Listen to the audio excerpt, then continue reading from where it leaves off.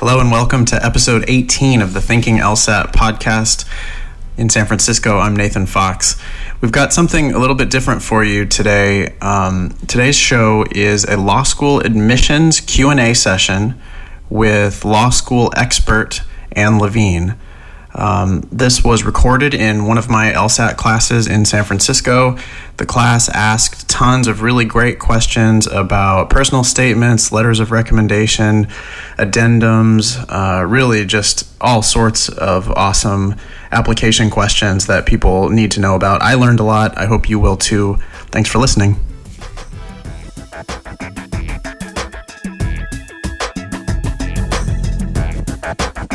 You all know who Anne Levine is. She's the author of The Law School Admission Game, which you all have, and all of you have told me is incredibly helpful. She's the law school expert, and I'm going to let her really introduce herself, and then I think this is going to be mostly just a Q&A about law school admissions. Hope you got lots of questions lined up. Take it away.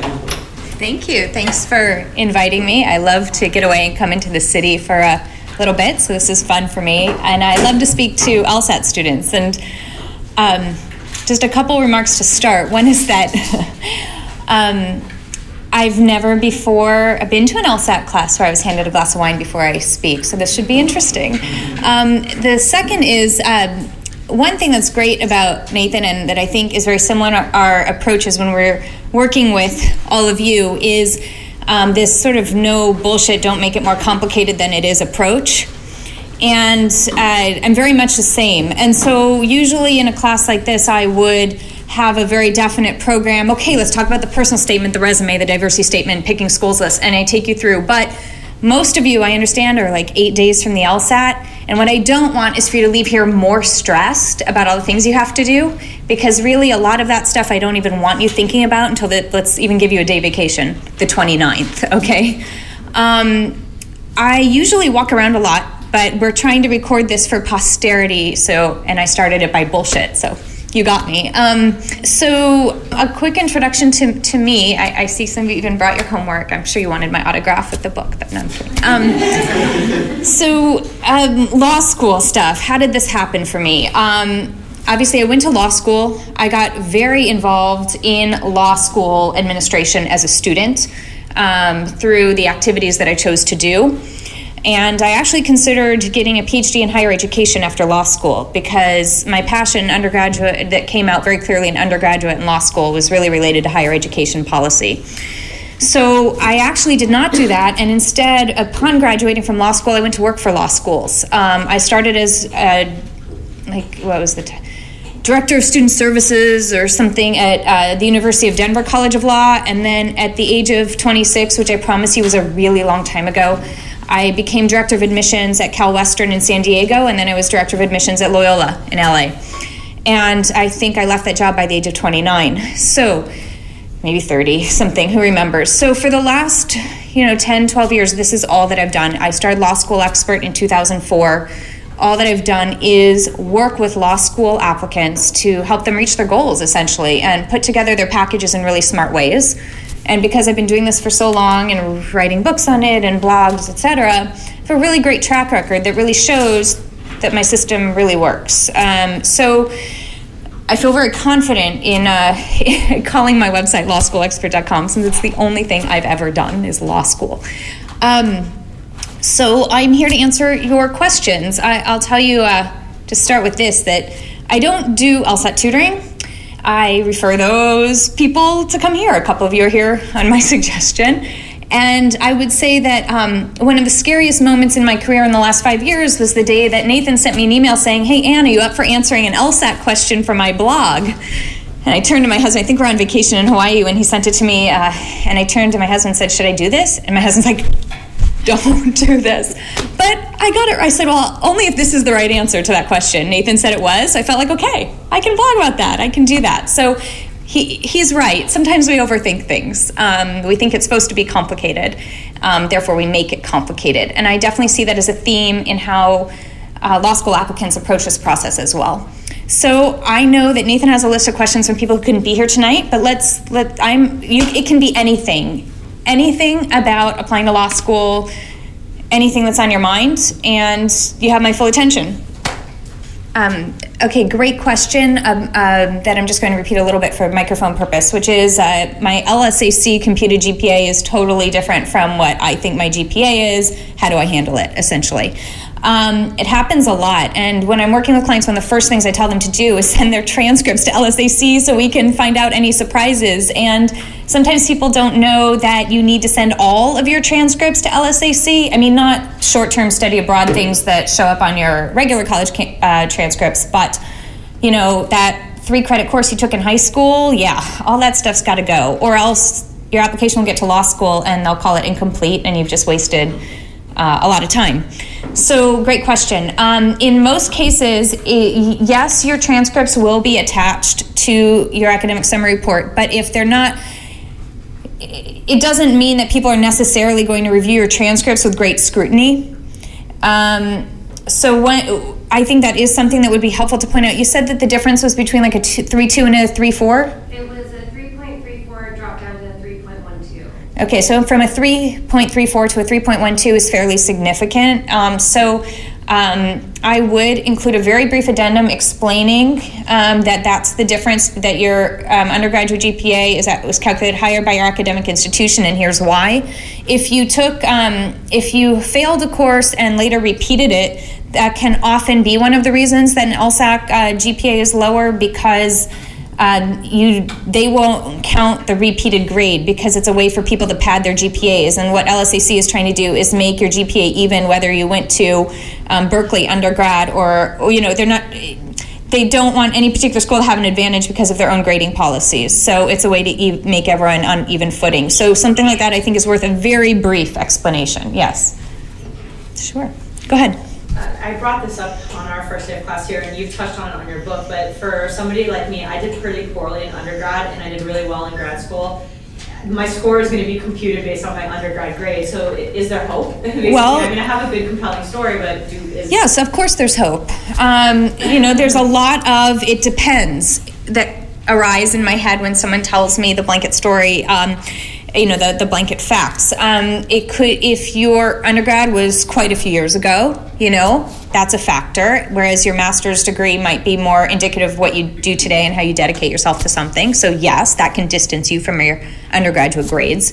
Also, it also depends on the rigor of your master's degree. My answer changes a lot based on whether the graduate degree is from, and hopefully, I'm sure I'll offend 12 people in my following statement. I apologize in advance. If your master's degree is from the University of Phoenix or Kaplan University versus Berkeley or Stanford, it's different. How the law schools view it differently. So, How do they actually look at your grad school grades since they're not computed in your score?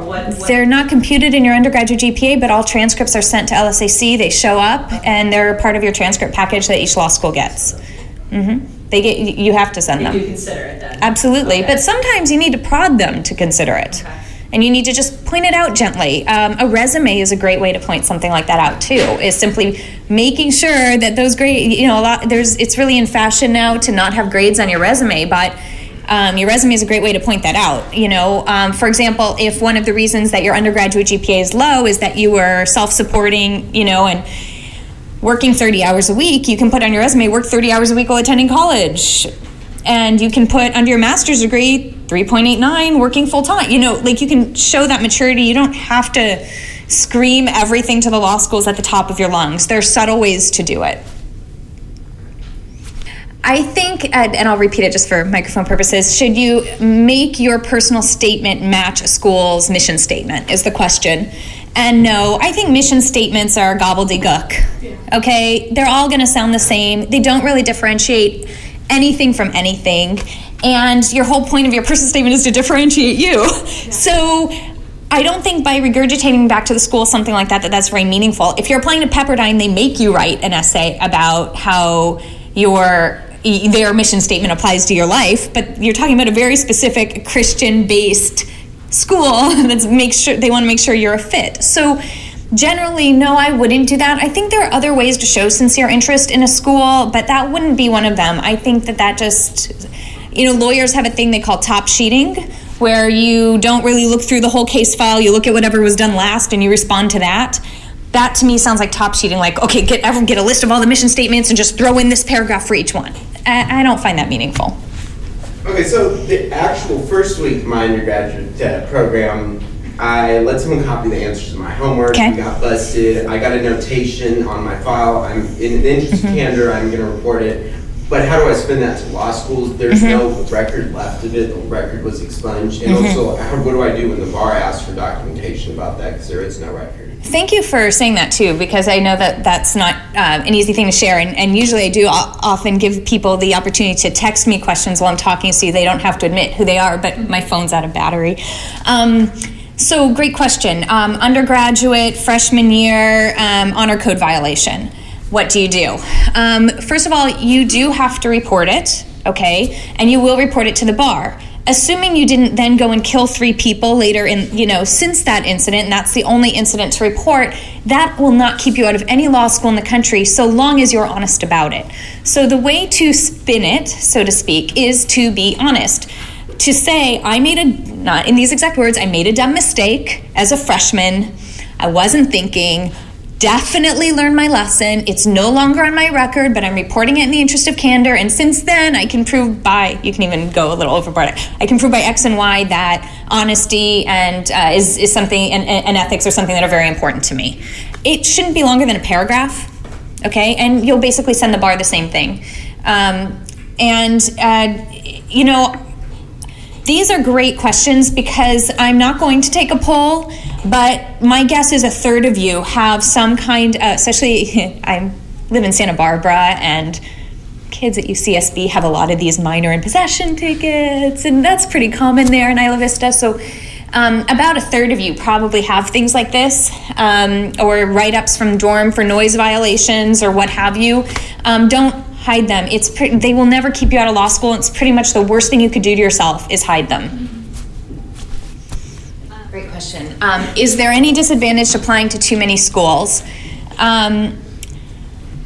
You have to spend a lot of time on those applications, and you're more likely to make mistakes if you're doing too much at once, okay? Assuming a lot of those are fee waivers, you're still talking about paying your LSAC fee every time, okay? So it's not free. But I would say this, there shouldn't be a reason to apply to that many schools. Like, yes, you can do it, but it doesn't seem to me like a great approach. I would much rather someone apply to 12 to 18 schools that are selected well than 40 schools because all those nice fee waivers came in. I mean, are you really going to go to Florida Coastal School of Law? Like, I hope not. So I would say you shouldn't need to do that you should be exercising some discretion because it takes time to do each application and to do it well. And if you're sending off so many things so quickly, my guess is you're making more mistakes than you think. That's 45 schools, let's say, that you have to check their personal statement prompts, optional essay prompts, make sure you're not accidentally sending the University of North Carolina's essays to Duke. You shouldn't have to have that. I think you'll save yourself a lot of time and stress by really thinking about where you want to go to law school or what law schools you would consider going to in the event you were A, admitted, and B, received a scholarship. Plus, I have another reason.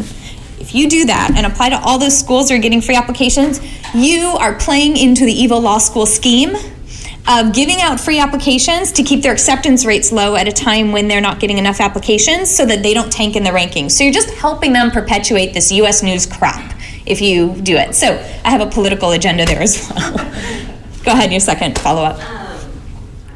Great question, the scholarship versus school rank question. It's one of my favorite questions.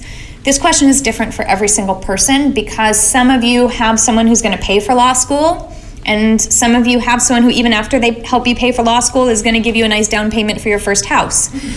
And some of you don't have that, and some of you want to do family law, or you want to be public interest lawyers.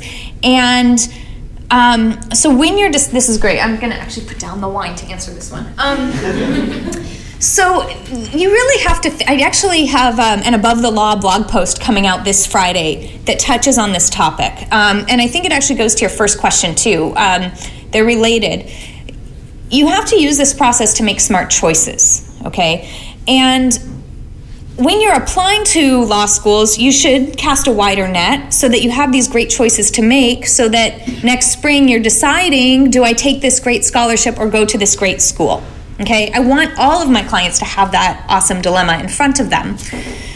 What to do in the end of that is really a very personal decision, and there's not just one right answer, and it depends on the schools we're talking about. I have a former client who graduated from University of Pennsylvania Law School 2 years ago, and I recently was invited to her wedding and went to her wedding. And I'm invited to a lot of law school graduations, but not a lot of weddings, so that was pretty cool. And she put me at a table with all of her law school friends, one of whom is now a clerk for a Supreme Court justice. And I sat next to her. This is obviously an incredibly bright young woman. She's a little bit older for entering law school. She was in her early 30s when she started. And she chose to go to University of Pennsylvania on scholarship, and she turned down Harvard Law School. Not a lot of people would do that, but she thought it through. She thought about what she wanted from her career. She knew she wouldn't have as many years to pay back loans as the graduates who weren't going to be 35 when they graduated. And she knew she didn't have anyone else to lean on to cover that, and she felt she could reach her goals from the law school she chose. She was right, okay? But not everyone is making that decision, and I think probably 9 out of 10 people would choose the other way and choose Harvard. Especially because of their loan repayment scaling programs. So the answer is that it's going to depend a lot on you and what your resources are. And I'm a feminist. I grew up in an era where we had to be a little bit feminist. And I still counsel all of my clients to think about how many years do you really think you'll work? Because that makes a difference in how much you should be willing to pay for law school, right? So this is a very individual decision, but I think that there's not a wrong choice, okay? At the extremes, there's a wrong choice, okay? If you're choosing between UCLA at full price and Southwestern at full scholarship, you need to have a good reason to do that. One of which might be that you know you want to do insurance defense law or personal injury, and you know you can do that from Southwestern, so why take on the debt at UCLA, right? But most people aren't really making that choice. Most people are making choices between very similar law schools, one of which is offering them money and one of which isn't. And what do you do in that sense? You call up GW and say, GW, you know, Catholic gave me $7,000 a year. Well, we don't care that Catholic gave you $7,000 a year, but they will care if Fordham gives you $12,000 a year, because that's a similar school, and people are usually applying to both of those. So, or BC or BU. So you open the conversation and you see what happens. And that's what most of my clients are really making a choice between. They're not really making the choice between full price at one school and full ride at another. There's not usually as big a compromise as that. Okay, I'm just going to repeat the question for this. This is actually a question I've never had before, so I love that after 12 years of doing this. The first part you had me, I thought you were going with that, can I ask someone to write a letter of rec from the college where I transferred from, even though it was several years ago, because I don't have any letters of rec from the college where I got my degree. I was all with you there. And then you took it for a spin by saying the guy lost all credibility in academia. I love a challenge. I would say that if you are desperate for an academic letter, and you have no other way, and you have a lower GPA, and you're in desperate need of someone to stand up and say that you're a smart kid and a serious student, you could ask him, okay? And then you can decide what to do with that letter, right? Because you don't have to necessarily use every letter you get, because you're allowed to store up to 5 letters with LSAC. So law schools only see the letters if you designate that law school to see the letter. So you can play with it a little, but if you have other options, I would pursue them. Short answer. Yes, go ahead. Someone might ask. The question is, when schools ask to list all the other schools you're applying to, do I recommend it? I do. When I was director of admissions at a law school, I thought it was a crucial question for me, because mostly it's a marketing device for me to figure out who my competition is. And I can look at that and I will know what schools on that list are pretty much likely to admit you or give you scholarships, and I can decide how badly I want you based upon that. It also shows me how reasonable you are if I have someone with the 141 LSAT who's applying to Harvard, Yale, what have you, I sort of roll my eyes, but most people aren't doing that. It also can show ties to a region, dedication to coming to a region that wouldn't otherwise be necessarily evident from your application. So if you're out in California, but you're applying to schools in DC and nothing on your resume screams DC, but I see that you're applying to all the DC area, comparable schools, that makes me feel like it's more likely you would come out. So I think it doesn't hurt you at all unless you look completely batty by the schools that you chose or you put down 50 law schools. I think you might as well be cooperative because otherwise it looks evasive. And it's very low likelihood it would cause you harm to share that information. Okay, the law schools will know, they know who their competitors are. So. Okay, the question is, if you can't get academic letters for whatever reason, where should you look for letters? The answer is really anyone who's supervised you in a meaningful way, whether that's at a volunteer position or in a professional capacity, or an internship or what have you, but it should not be a family friend. You've read my book, you know how I feel about that. It should not be someone who you know only tenuously or who you shadowed for a day. It should be someone who can say something meaningful about your contributions in a professional setting. It could be something non-traditional. It could be that you audited a writing class. It could be almost anything. I've had a couple people over the years ask me, can my LSAT tutor write me a letter of recommendation? Mm-hmm. I'm not a fan of that. I think that looks really lame. But because this is someone we all know you're paying to help you with that. Yeah, it doesn't look nice. So, but I would say that. I would say that anyone who's supervised you in a meaningful capacity is fair game. So go ahead. So I'm University of Miami. So. Okay, if you're trying to break into a region that it looks like you have no ties to, does it help to sort of share why you're doing that? Yes, it does. Because it makes anything that makes schools think you're more likely to attend their law school helps you, especially if you're an applicant who's on the cusp, or even if you think it's a safety school, to be honest, because anything that shows them you're more likely to attend than someone else who sort of is in that ballpark makes you less likely to get waitlisted and more likely to be admitted. So if you're, for example, applying to University of Miami and you write, a lot of people from California do that, for example, to make the case for why they want to be entertainment lawyers because they have a good entertainment program or property program. To also say, I'm moving here because my fiance's there, or my parents are retiring and moving there and this is where I want to be, or I spent summers growing up in Coral Gables and therefore, whatever it is, who would spend summers in Coral Gables. But, I think, to make that case, whether as part of your personal statement or in an additional document or even in a separate letter to the law school would be appropriate. Or to go visit the school can accomplish that as well, is to show that you went to the trouble of getting on an airplane and going to the schools, in the region and meeting people face to face and saying, I came out here because this is really where I hope to practice and this is definitely where I want to come for law school, and making that statement. I think that's wise. Yeah. Yes. The question is in cases like that, should you have a separate personal statement for that school? It's generally not necessary, depending on what school we're talking about. Some schools, like off the top of my head, I'm thinking of University of Colorado Boulder has a whole separate personal statement. That's a different question. I think this is something that in 9 out of 10 cases can be mushed into an existing personal statement seamlessly.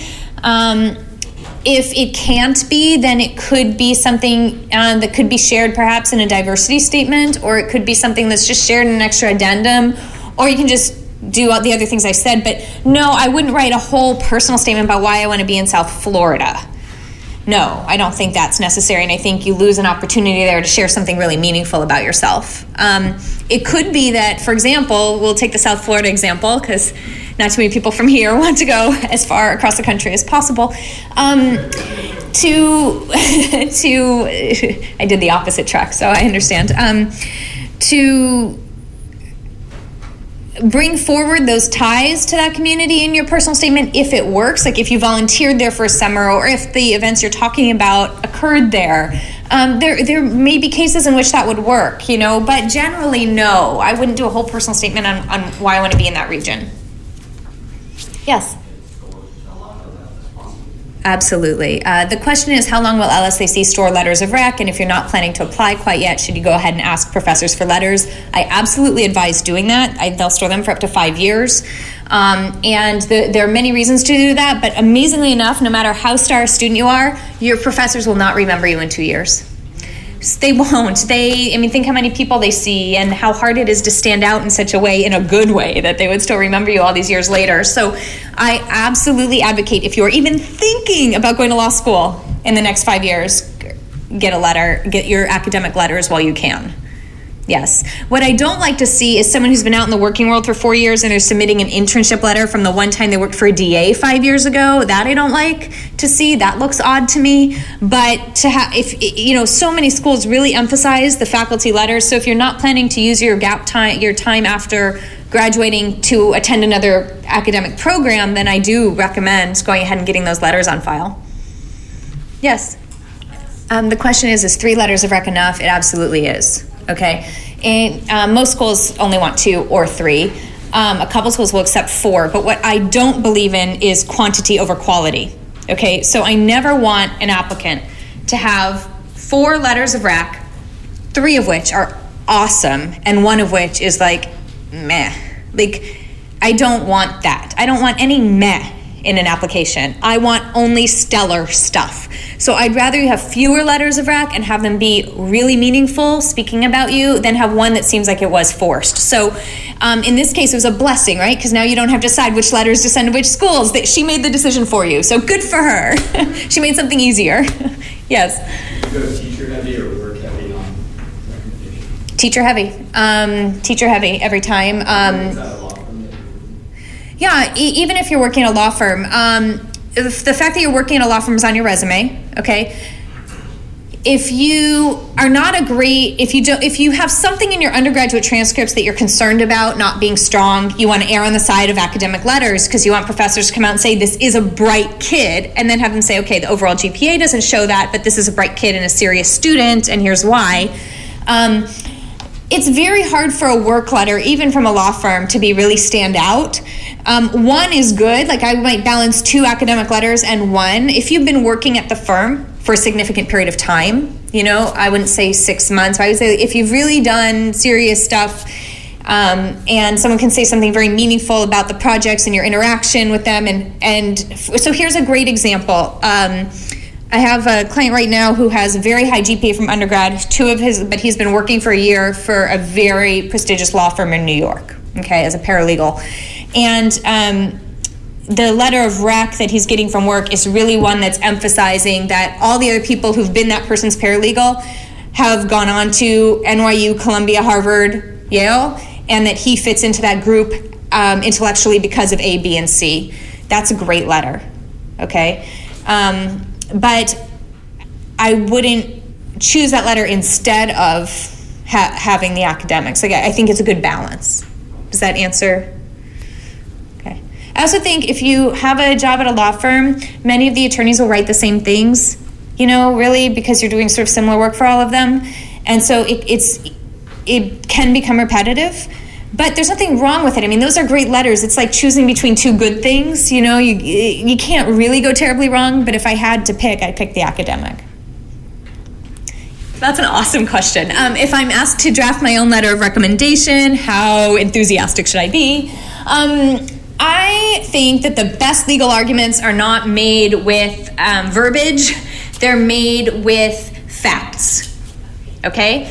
You're learning that a little bit in here. It's the facts that make the argument. And so the best letter of rec you could outline for her would be one that provides her with all the facts. Here's what I've done. Here's what you said about how I did it. Here's what I learned from it. Here's how I contributed to the team. That's better than saying, oh, Jennifer, I don't know your name, but oh, Jennifer is like the best. Oh my God, I love her. That's not so, who cares?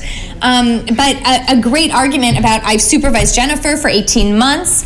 I've been in this position for 14 years. Jennifer's in the top 3 people I've ever supervised. Here's why. I was very impressed when she handled this. She handled the difficult situation here. She solved problem X here. She's incredibly bright, well-spoken, great problem solver, the end. If you look at the LSAC website and you just type in the search box transcripts, it's the only useful thing on the LSAC website, in my opinion, is it's a very clear list of all the transcripts that they need. And one of the things is if you studied abroad for a year, not 9 months, but for a year, then they need the transcripts separately from your undergraduate institution. You can read the exceptions to this online, but if you did a long-term study abroad, then that would apply. Okay, and then my second question was, can you get a recommendation from? Absolutely, just beware. So for example, if you went to London School of Economics, something like that, the British write different letters of rec than we write. They're much more reserved and they can come off sounding not very enthusiastic. So I would make sure that the person you're asking from that program has a cultural understanding of what's expected from the letter. But yes, it's fair game for a letter of rec. And they'll only accept a year's worth of study abroad, nothing less? That's what you're saying? They'll only accept, you don't have to send them transcripts from anything less. I just was under the impression that my study abroad grades are in my college. If they're that's right, because they're on your college transcripts, you don't need them sent from your institution where you studied abroad. Right. That's exactly right. Okay. Correct, that's why you don't have to get them separately. Okay, so they would count if they're already on the college. That's correct. It's not that they don't count, it's that you don't have to request the transcript. Got it. I apologize, I misunderstood the first way you asked the question, so Okay. yeah. Did I clear it up though? You did. Okay, you had a question here. I was wondering if military letters of recommendation. Fabulous. Love them. They're the best. No one knows how to write a letter of rec like someone in the military. They train them. They've got points 1, 2, 3, 4 with real paragraphs about real stuff and how you handled 1,600 tons of armory this and they're so detailed. I love military letters of rec. Get as many as you can. No, I'm just kidding. No, seriously. They know how to write a letter of rec. Every military letter of rec I've ever read is perfect. So, did I interrupt you or is that really what you were asking? That's kind of what I was asking. Yeah. I know I've seen, he sent it to me, and so I've read it, and it's a page and a half long with all these bullet points. Awesome. I don't know what that really means. And It's awesome. If I can study the law. Great. Well- I'm glad I can do my army job and train. But you know what? That's important. It is important. It does show those things because when I read a military resume or military letter of rec, as someone who did not have that experience, I get a real understanding of how much responsibility you had and how much you were accountable for. And really, isn't that what we're looking for in lawyers, is people who are accountable and detail-oriented? Who are leaders and step up and can work as part of a team, military, hello. I love those letters. So don't worry about the fact that it's not about the thesis you wrote, okay? I believe in worrying about the things you can control and not the things you can't. And if what you have is military letters, for example, what's common with people who have military letters is they did most of their education online. It may not be the case in your case, but it is very common, and so it's very hard to get academic letters. And so this is very common for people who served in the military. So I'll take that letter happily. Yeah. There was a question over here. Yes, go ahead. So I have a question about this. Awesome. Okay, 2 very different questions. So, and I quite honestly, I could teach 2 nights a week for a year about personal statements, okay, and diversity statements. So I'm going to give you the quick wrap it up in a bow answer. If you're writing about the same thing in your personal statement, your diversity statement, you're not adding anything to your application. If the same topic has different ways of addressing, okay, so here's an example. I have so many examples, it's hard to choose, but here's an example. A client who, do I have any international students in here? No, okay, so I won't use that example. How about a client who grew up the children of immigrants, you don't have to raise your hands, grew up the children of immigrants, and your diversity statement might be about the financial difficulties you had and how you had to put yourself through school and you had to help your parents with their business on the weekends and you didn't get piano lessons like other kids. And your personal statement can be about your cultural understanding of the world and how your parents got into legal troubles and you were the person who had to step in and file the unlawful detainers. Then you're talking about the same part of you but approaching it very differently, and in that case it would be very appropriate to write essentially about the same thing in 2 essays. Does that example make sense? But what I often see people do is write their personal statement about how much they look up to their mother who is an immigrant, and their personal statement, their diversity statement about being the child of an immigrant. And it's like, okay, got it. Like, I don't need that. But the first example I gave you would be a fair way to approach it, and not be repetitive. It doesn't mean you shouldn't write a diversity statement, but sometimes if what you're telling in your personal statement is your diversity statement, you don't need a diversity statement. Like, you don't more is not necessarily better. If that's the best personal statement for you, leave it at that and stand on it on solid ground. You get bonus points for being diverse if you share it in your personal statement. It's not like you get extra bonus points by writing about it again, So, okay, so waitlist, which none of you should really be thinking about right now, but is one of my favorite things. So at many law schools, especially top law schools, more than half the class is admitted off the waitlist. Everyone got that? That's a big deal. Really huge deal. This is how you get into the reach schools. This is even, in many cases, sadly, how you get into safety schools sometimes. Because the schools don't really think you're going to come, so they're going to waitlist you and make you show some interest before they, mess with their acceptance rates. Okay?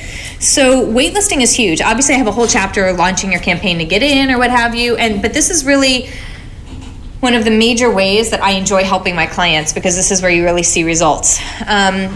If you stop with your law school application process in November when you submit applications, and that's all you do, you will not get into the law schools that you really want to get into if you wait for them to come to you, okay? You need to be proactive. I tell people, if you're in the mindset that you're going to know where you're going to law school April 1st, you're going to lose out. You need to be in the mindset where you will know where you're going to law school August 15th. Seriously. Unless you get into your first choice law school April 1st, awesome. But for most of you, the way you're going to get into that awesome law school that you really want to attend is by waiting it out, okay? I had someone who his first choice was UCLA Law School, waitlisted, applied early decision, waitlisted. He finally decided to attend Emory. First day of classes at Emory, he gets a call from UCLA. Okay, he didn't have to come on back, but he wanted to. It was worth what he was losing by making that change. So the most important thing I think now to think about waitlists is to get in your head that this is not about April 1, but August 1. Nathan. Well, follow on to that then. What do you do about all those deposit deadlines? Okay, this is a great question. You need to put a deposit somewhere. You need to have a seat. Okay, so I'm amazed at how many people don't understand that. You need to put a deposit somewhere until a certain date. Off the top of my head, I want to say it's June 1st or June 15th. You're allowed to put 2 deposits at schools. And after whatever that magic date is in June, the schools can then come back to you and say, put up or shut up. Remove the other depositor, we're taking you off our roster. Okay? But a school where you're waitlisted can never say to you, you can't have a deposit somewhere. And they never would say that. They want you to have a deposit somewhere. Now, I will say this, law schools are getting incredibly sneaky. I mean it. I just read a client's, the new application that's out for Columbia Law School. And Columbia now has a statement on their application that you agree if you send them a deposit, you won't send a deposit anywhere else. However, they're not saying you can't be on a wait list anywhere else if you send them a deposit. Okay, so law schools are being very savvy about this, so you need to be savvy about this. But multiple deposits, fine. And deposit deadlines are negotiable, okay? Everything's negotiable. You're going to be lawyers, okay? So everything's negotiable. You should see my husband buy a car. It's so embarrassing. He's a lawyer, obviously. Okay, so if you want to visit WashU St. Louis, never been to St. Louis, sounds like a great place. You got a great scholarship there, but they're telling you that you have to submit a deposit to them and no one else in order to keep that scholarship, say to them, I can't get there till after spring break. Can I come in March? And that would be too early. That's not a good example. I can't get there until after classes are over the first week of June. If I come then and see the school, will you extend the deposit deadline for me? If they don't do it, they're jerks. Why would you want to go to that law school? Okay? Keep that in mind. Okay? Visiting law schools is super important before you make your decision. And that's something people don't really talk about because they just think you should be able to judge where you want to go to law school based on the rankings. If you're doing that, that's first step in making a bad decision for yourself. Right there. Yes, go ahead. So The question is, if I'm planning to submit the to take the December LSAT, that's enough wine for me for tonight. If I'm planning to take the December LSAT, when should I submit applications? Early January, as soon as LSAC opens back up after the holidays. January 6th through 10th, 6th through 12th. I have a list of like 7 reasons that I give people for why they should not submit applications before they take the December LSAT, even if they already have an LSAT score on record. Does that list interest you or no? Okay. Reason number 1. Law schools make mistakes. Okay? They review applications you don't want them to review yet. All right? And then you've got a denial that you then cry about and then try to appeal, and it's very messy and stressful. 2, no review. I'm going to try to make these cheat words easy. They're not going to review it if you say you have a pending LSAT score, and you don't want to hide the fact that you have a pending LSAT score, because then you'll get a decision you don't like. Okay? 3, I've quoted this before, and actually a competitor LSAT company got very upset with me for saying this in front of their class, but I don't think it will bother Nathan. I'm also dating myself with this example. It's what I call the 2 horses, 1 ass thing. Anyone heard me say this? I think I did this at a podcast with you or someone got their... Okay, Sweet Home Alabama, I'm from Alabama, so it's a movie, Reese Witherspoon, it's really old, you were probably not born yet, but... Okay, there's a great line in there about you can't ride 2 horses with 1 ass, sugar pea, or whatever it is, sugar bean, I don't know. So it's true. If you're putting all this energy into studying for the LSAT and putting all this energy into your applications, you're giving 50% energy to both of those things, and neither one is going to go well, especially if you're also working or going to school. Here's a 4th reason. Let's see if I remember all 7. 4th is no addendum opportunity. Okay, how are you going to submit an addendum with your application that explains your improvement in your LSAT score if you don't know what your improvement is your LSAT? I mean, it's just dumb. How am I doing? 1, 2, 3, 4. How about number 5 would be, it was just on the tip of my tongue, no addendum. Oh, how do you know where to apply? Where to apply? Where? Okay, you don't know where to apply. I could go on and on. Don't do this. It's silly. I might have given a modified answer to this in 2008 when 40% more people were applying to law school. But in this day and age, I've seen, in the last 3 years, I've really seen very little difference between the outcomes for my clients with similar credentials who are applying in November versus January. I've seen very little difference in the outcomes in terms of scholarship offers, wait lists, admittance. There's only one school where I've seen a little exception to that. I felt that my clients last year who applied to Harvard, who had the same credentials, those who applied in October, I felt did get in rather than waitlisted, whereas some with similar credentials who applied after the December LSAT were a little waitlisted before they had to get in, and not all of them did get in. But I would say generally that's not the case, and I just don't see any reason to go with the applying before the December LSAT plan. Okay, I also think it's a waste of money, energy, and you have other fish to fry, so I don't suggest it. Elizabeth. Yeah, so sorry, I'm going to wind this back to letters of recommendation. Sure. But I work for an attorney, and he's curious whether it's unethical for me to read the letter of rec. Sorry if you brushed over this. No, this is a great question. When you sign up on LSAC, you absolutely should check the box that waives your right to see this letter. It's very different from what your attorney is talking about. What this means is that you're not going to sue LSAC or the law schools to see the letters as the reason for why you didn't get into a law school. It does not mean you have never seen the letter nor will ever see the letter. So I don't consider it an ethical violation, but really the thing is, if he signs off on the letter and he says it's true and he chooses to show it to you and he's submitting it to LSAC, I don't have a problem. And I would actually argue it's increasingly common practice. Okay, so it doesn't really concern me. I don't ask because I think that's unprofessional to ask to see the letter of rec. But if someone offers to share it with you or says to you, why don't you give me some bullet points? Or why don't you tell me, a little bit about what you want me to address? Or you write the first draft and I'll fix it. Totally fine. But I don't believe it sounds professional to say, can I see what you're sending? You either trust the person or you don't.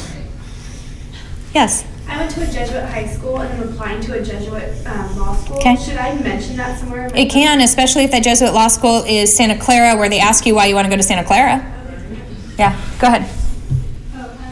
Okay, so I just want to make sure I'm understanding the question correctly. You've taken the effort to go meet with people who work in the law clinic at the law school where you're hoping to apply. Yeah, I was introduced to them. Okay. Well, I think you can use that. I think you can say this is one of the things that's impressed you about the school and one of the things you hope to contribute to as a student at that school. Yes. And I think to keep in touch with those individuals and let them know you've applied is awesome too. Yes, I think that's entirely appropriate and shows that you took initiative and that you know what you're getting yourself into. I like all of those things. There was another hand up. Yes, go ahead.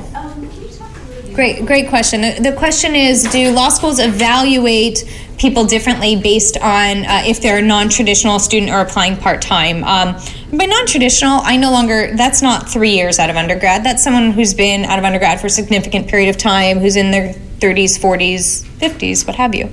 I think that law schools, there's no quotas on it, but I think that law schools like to have those individuals whenever all the other ducks are in a row. You know, like when law schools don't like those individuals is when it looks a little crazy, like they're 62 and they've been a chiropractor for 30 years and now they're applying to law school, and like that law school sort of go, huh? You know what? But I've had some very successful applicants who are in their 40s, even mid-40s, applying to law schools, whose grades were from a very long time ago sometimes, and sometimes they went back to school because they didn't initially go to college. I think that those individuals bring a lot of really cool stuff to law school, and law schools appreciate that, an understanding of how the world really works, and bring something very, depending on what you've been doing during your time off, you bring a perspective to the classroom that law schools value. You're someone who employers will generally value because you know what it is to work for a living. I think that if you celebrate, it really works. If you've been in a profession that's completely unrelated and it'll look a little crazy, you might want to justify somewhere in your application the choice that you're making. But if you're looking at the resume and it totally makes sense, I'm all for it. Like if you've been a scientist and now you want to do IP law or whatever it is. I mean, some of these things really make sense. And so I think for non-traditional applicants, the personal statements are much more geared toward why law school than another applicant, because you almost want to say, I've thought about this decision, here's why it makes sense for me. And to follow up on that, like most of my letters of recommendation will be work related, managers and directors. I won't really have too much of any really academic. You work with what you've got and you don't worry about what you don't got. Okay, so it's okay not to have a academic. Absolutely. Go ahead, back in the back. Oh, I thought you had your hand up, I apologize. Yes. As another non-traditional student I'm finishing undergrad right now, but I was out of school for many years, and I have very early transcripts that are very, very choppy, like very messy. So should they be addressed in the personal statement or no? But they should be addressed. Yeah. A question on the applications will be: was your education interrupted? Okay, you will have to answer that, so that's the place to answer it. I initially took some credits right out of high school. I tried to go to college. It wasn't for me at the time. My heart wasn't in it. When I did this instead, when I came back to school 16 years later, my heart was in it. Here's how I did. This is why these grades are more indicative of my potential. I speak quickly, so if anyone needs me to slow down and I've said it a few thousand times in my life, so I apologize. Yes? So, I recently, out of undergrad, I have 2 jobs that are willing to give me a letter of rec, and I have like 3 professors that are willing to give me a letter of rec. 2 of them that I work really close with. Should I? The one job's from the university that I worked for 4 years. One job is when I got out, and I worked for a year. What kinds of jobs? What were you doing at these jobs? The one at the university, I was just parking services. Then no. The one, I was actually a manager at a third-party logistics. Okay. Well, that can be on your resume. Yeah. And the fact that you worked during college is awesome, but that's all resume stuff. I go with the professors every time, in your case. Professors? If you feel they're going to be strong letters, I mean, if you had to beg them for letters and you don't think they really know you, it's different, but it sounds like especially one of them you worked very closely with. Yeah, one of them closely with. The other one I was pretty close with, and then the third one is just I have. Well, if the third one is perfunctory and the last letter, even if it was parking services, logistics coordinator, whatever it was, would be more meaningful about your maturity and responsibility and projects you handled and problem solved and trustworthiness, then I would bump that up over a professor whose letter is going to be less stellar. I'd have the 2 stellar professor letters and a really enthusiastic work reference in that case. Yeah. That job, even though it was a lot shorter than. Yes. It's a great question. The question is, should I choose a letter of rec that will be more meaningful even though I only worked there for 3 months, or somewhere where I really worked for a year? I go with the more meaningful letter every time. Yeah, because the fact that you had longevity at another position can be exhibited on your resume. Yes? And it's okay to not have work letters of rec, even if you've been working at that job for 2 years? Yes, and in fact, that's very common because most people don't want to tell their employers that they're leaving their jobs. So, I have one client who's texting me today while I'm on BART, and he's like, the texts are coming in intermittently since I came in from Oakland, and, he's saying, Anne, do I ask for the letters today and then quit on Monday, or do I, it's a real problem. So in his case, he really needs those letters, so he has to be delicate about it. But no, I mean, that's a very common thing, and I don't worry about that. Whether I should have 2 separate sets of letters. That's a really good question. The question is, if I'm applying to a joint degree program, do I need 2 separate sets of letters? Can there be overlap? Can you use the same materials generally is probably the question. So I'm going to start with a disclaimer, lawyer, that I'm not an expert on anything other than law school admissions, okay? Including parenting, not so much an expert, but just law school admissions. So 99 times out of 100 for joint programs, you're not applying at the same time. You're applying to the joint program while you're a first-year law student, okay? There's some exceptions to that at very high-ranked schools, okay? But for the most part, you're not doing the same thing at the same time. If you are so dedicated to doing that joint program that you're only going to law school that offers it, I think that it's worth making that case to the schools. Whether you should use the same personal statement for both, I can't answer. Letters of rec can say how dedicated you are doing that program. But my issue is that when you presented this question to me, you said in public policy or something else, like you're not sure. And that's the part I want to glom onto, the not sure part. Because in my experience, my clients who come to me saying they're going to do joint degrees never end up doing them. There are a lot of reasons for that, okay? And people who do end up doing joint degrees decide that while they're a first-year law student. I don't know if you really want me to go into the reasons why people don't do it, but if you'd said to me, I am doing a JD MPA, I would be more open to having your letters of rec talk specifically about how those people think that you getting that joint degree will help you reach your goal, especially if they're people who have that background, right?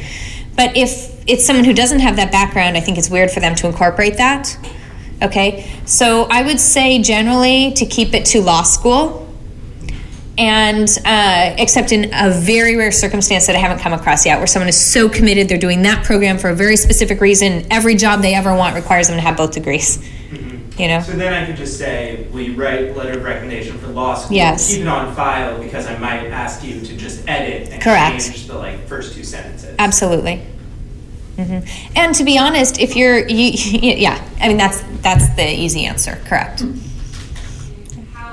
It's a great question. How much everything should really be on your resume? If you've been out of school for 20 years, should you put down an entire listing for every job you held during college? Probably not. However, there are some creative ways to do this if you want to get credit for working during college. For example, you can just have a line at the bottom, college employment, work 20 hours a week at various bars and restaurants while attending school. You don't have to list every employer, but you might want to get that information because when you fill out your bar application, they're going to ask you all that stuff. But I would say that you don't have to share everything with the same amount of detail if you have a lot of other things that are more relevant and substantive. But yes, I do think generally you should get credit for the things you've done because it's your only chance to do that. And everyone else is doing it, so you're selling yourself short by not doing it, if that makes sense. There are some exceptions to this. There's some things I want glossed over, but I still want those people to get credit for working. Like, for example, I had a client a year or two ago who made her living during college, as, what's the name, the promotional people at bars who wear the cute little t-shirts and the shorts and give out the samples of shots. I don't know, I don't go to clubs anymore. Something like that. So I glossed over that, had her say something like worked 10 hours a month in the hospitality industry or something, because I don't really want that image in anyone's head. So, but generally, yes, she should still get credit for the fact she was out there working, gotta make a living. There were other hands here. It's a little dark in some places, so forgive me. Yes, go ahead. I love that question. How important is ranking when choosing a law school? No one is really choosing between a top 10 law school and a 4th tier law school. Okay, no one's doing that. That just shows bad judgment in choosing your schools to apply to, and lack of direction generally. It depends on what you want to do when you graduate. Okay, so what and again, if you didn't hear, I mentioned on Friday I have a blog post coming out on Above the Law that goes into this a little bit. What you should think about before you apply to make good decisions about where to go, right? You should think about what career options you're going to want. Look at people who have those careers, at where they attended law school. Keep that search to the last 5 or 6 years. Don't look at people who graduated from law school 40 years ago and where they went. See where you'll have access to the job that you want. Number 1, where do you need to go given the job that you want? If you don't know what job you want, then think higher than you think you may end up working. Don't think lower, But I think, ranking is one thing that's important. However, here's what I'll leave you with on that question is, do you have to leave California? Should you leave California because you got into a better ranked school somewhere else? I get this question a lot. California, we're in a very unique situation with law schools because we pretty much have a law school for everyone here. Most states don't. Okay, most states you have to leave the state if you want to go to a law school with a certain reputation. In California, we've got entry-level law schools all the way up to Stanford. Okay, everyone should be happy at one of those, all right? So here, some people will ask me, Anne, should I go to Fordham because I'm just going to paraphrase, because it's a top 25 or 30 depending on the year, or should I go to Hastings? Well, that's a great question. Where do you want to work? Well, I want to work in the Bay Area. Well, how are you going to get interviews when you're out in New York? I think there's more to think about here, than just literal rankings. I think I have a quote in this edition of the book. If not, I had it in the earlier edition from 2009. Just because U.S. News is top 25 should not be your top 25. You should have your own top 25. Yes? I feel kind of embarrassed asking about this for letters, but I have 2 really strong academic letters already, but I have been toying with the idea of asking my sorority advisor that I was very involved with all 4 years of undergrad, who probably knows me just as well as my mom does. I just don't know if a law school would take that seriously or Okay, can I ask you a couple questions about the letter? Did you have a leadership position in your sorority? Okay. Would it be more of a question, would the letter be more addressing your accomplishments in that realm and growth, or would it be addressing a character reference, or both? Would it be... I think all of the above. She's helped me get, job opportunities before, and she was very inclined, knew about, everything that I was working on with school, knew about academic achievements, and... Yeah, but the law schools will know all of that about you, too. So you only want to get that letter if it's going to add something new and shed new light. So, for example, if there was some big problem you solved in the sorority, or you led it through something difficult, or you were just a really well-respected leader, and you could ask her to write a letter. I also don't know her educational background. I don't know anything about her. But if it's going to be more about your accomplishments within the sorority, great, but you don't need someone else parroting you're a good student, because I'm going to know about that from your transcript, from your resume, from your academic letters. So it needs to have some novel purpose within your application. Yes? What about male and female letters of recommendation? I'm thinking all mine would be from women, and if I should try to get a man also. Oh, that's so cool. I never thought of that. Don't worry about it. You're overthinking it. I much prefer that than the opposite, right? Where a young man only has letters from men. Yeah. I think, but the fact that women respect you and the work you're doing says a lot. So I'm all for it. I said feminist. What do you want? No, but that's a good question. I think that's also, and I'm going to pick on you, so forgive me, a really great example of overthinking things. Okay?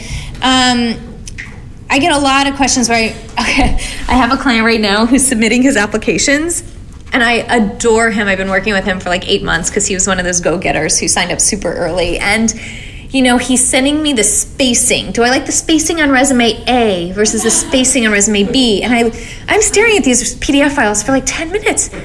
Ben, what? Are you sure you sent 2 different files? Like, he said, no, see where the 2011 cuts in here? I'm like, oh my God, shut up. No one cares. Is it consistent all throughout that one document? Done. Submit. Like, you could drive yourself batty or me batty. But really, I think it's a question of overthinking. And so think about, like, in the real world, do these things really matter? And that's a good test. I don't know if I'm overthinking this. I'll tell you. Trust me. I don't know how it's going to come out, but referring back to the personal statement, if you're coming from a background that's middle class, and as a law school admissions director, if you're reading a personal statement from somebody of that background, do you have a hard time believing that person has actual struggles with like financial aid, or does it just depend on how you articulate? It's a really good question, actually. It's not an overthinking question. It's a good question. So middle class means a lot of different things to a lot of people in our class-centered society in the last decade. So what I never want to see someone do is apologize for growing up with privilege, okay? And this comes out a lot. And forgive me for making assumptions here. So let's pretend I had a client last year, or maybe the year before, who African-American, grew up in a white suburb. Parents were doctors, I think, or professionals. No, the father worked for a car company. She was from Detroit. And so she felt very like, okay, well, how can I write about this without sounding like I grew up privileged? Because my dad was pretty big in the car company. And so what we came up with was actually how, if I remember correctly, what happened when Detroit sort of went down the tubes and how that changed her childhood. Not that she became suddenly less privileged, but that she suddenly became more aware of what privilege meant. That was a really impactful essay. Another way to do it is to not apologize. First of all, it may not even be relevant in your application, the kind of family, but it could be. And I read a lot of essays from people who were the only one of something in their neighborhood, or it could be, and that can be pretty impactful because you have a different sense of yourself. But generally, the main thing I urge people to do is don't apologize. Like, I don't have any major, problems in life. Sorry. Because I grew up privileged, I wanted to help others. I was told that if you help, if you are given things, you must give to others. I don't want to read that. It's boring and trite. I generally don't want to read that unless there's a really strong case for it in a particular circumstance. So I would say don't apologize for who you are. Present how whatever the situation is shaped you and why it's relevant in your personal statement. And I think that is that sort of answering? Yeah, but what if you actually did have struggles?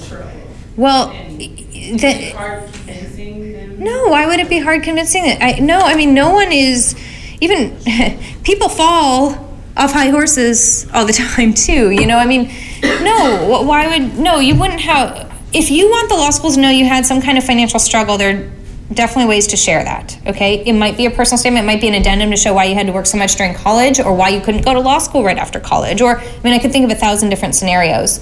But no, if you've had real problems that have guided your decisions or that you've made in life, that could happen to anyone, whether you grew up very privileged or not. So no, I don't think there's a problem with believing it. And there shouldn't be any impact on financial aid. It's totally separate. You're welcome. Am I boring everyone? Okay, go ahead. Going back to Liz organization, Yeah. The question is, I'm going to take the second part because I get that one a lot. If you're on the national board of a fraternity in a volunteer capacity, should someone at the national level write you a letter of recommendation? The question is, again, it depends. Get used to that in law school. If you're one of those people who doesn't have a lot of letters of rec from other places and really needs something, I'm all for it. But you're going to get to share on your application that you were on that national board. It's one of those leadership positions law schools are familiar with. They understand it. They understand you had to be a leader at the local level to be pulled up, and that you went to you can put on your resume you went to these leadership conferences and leadership trainings and what have you. So I wouldn't say that's your best letter of rec unless you know, so some people are really honestly desperate for letters. Like, we got to get who we can get, in which case that's a fair person. But it wouldn't be a first choice unless it's really going to add something I wouldn't already know about you. Yes? So on my resume, I also worked concurrently throughout my undergraduate academia, and I'm wondering how long is too long for a resume? I've really never seen an instance where a resume should be more than 2 pages. The only exception is I had someone who had a lot of published academic work, so I suggested for that individual, take all the publications and put them on a separate 3rd page. But this is someone with really extensive experience, you know, who'd been I think a U.S. patent agent and this and that, and had 3 master's degrees. I mean, in general, I can't think of a lot of reason to have a 3-page resume, and I often think that these people who have long resumes, it's because you don't know how to format a resume. That's excluding the references, right? This is just... I don't put references on law school resumes. Okay. There's no reason for it. You have your letters of recommendation. Yes?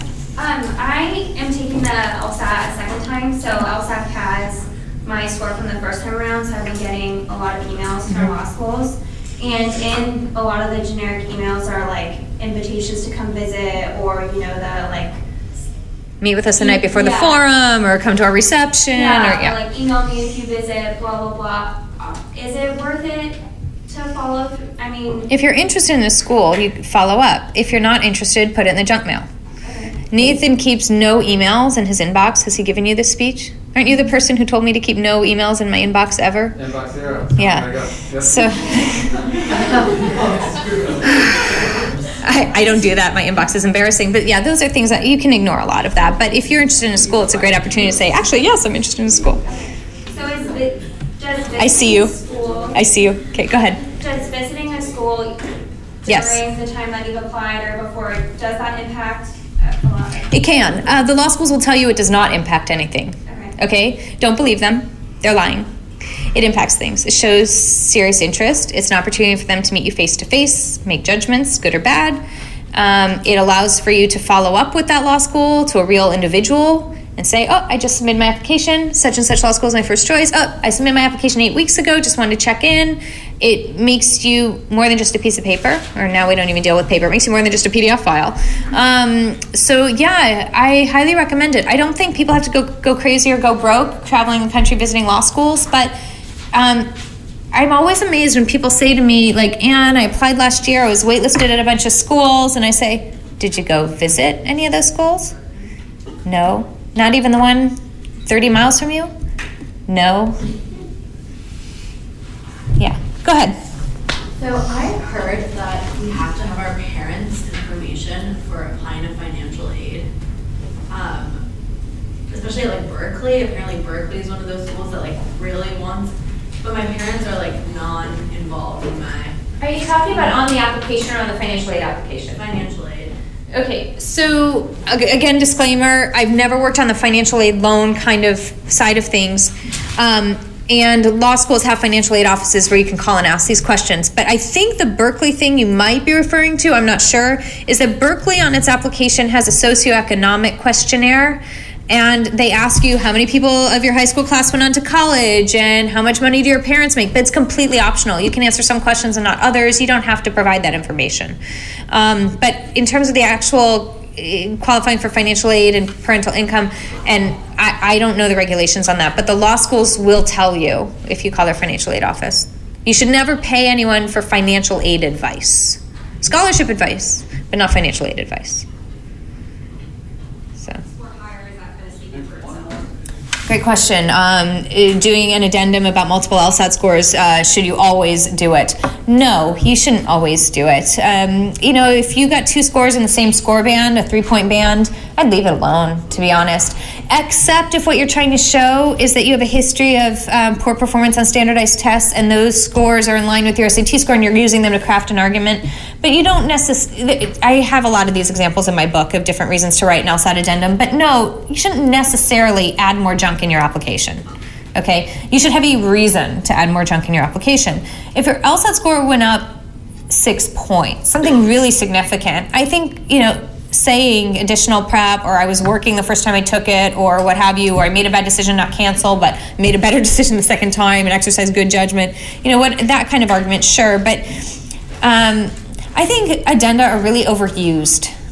I actually had someone submit an addendum for me to review where he was telling me that his 3rd semester of college grades weren't great because his pet died. And I'm looking at his transcripts and I'm thinking, okay, they dipped to like a 3.3 from a 3.6, but like really? Like, you know what? Why point that junk out? Like, just let it go. You got a C in calculus, when you start college. Why point that out? Like, let it go. Let it go. So, all right, I'm going to let you guys learn about LSAT. Thank you for having me.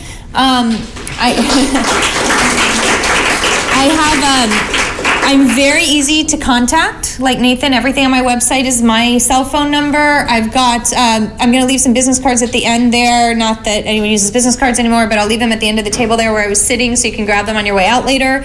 I welcome you to email me, call me, Facebook me, whatever you prefer. Okay? We'll take a little break, grab another glass of wine. I'll hang out if I can have some water first. Then I'll hang out.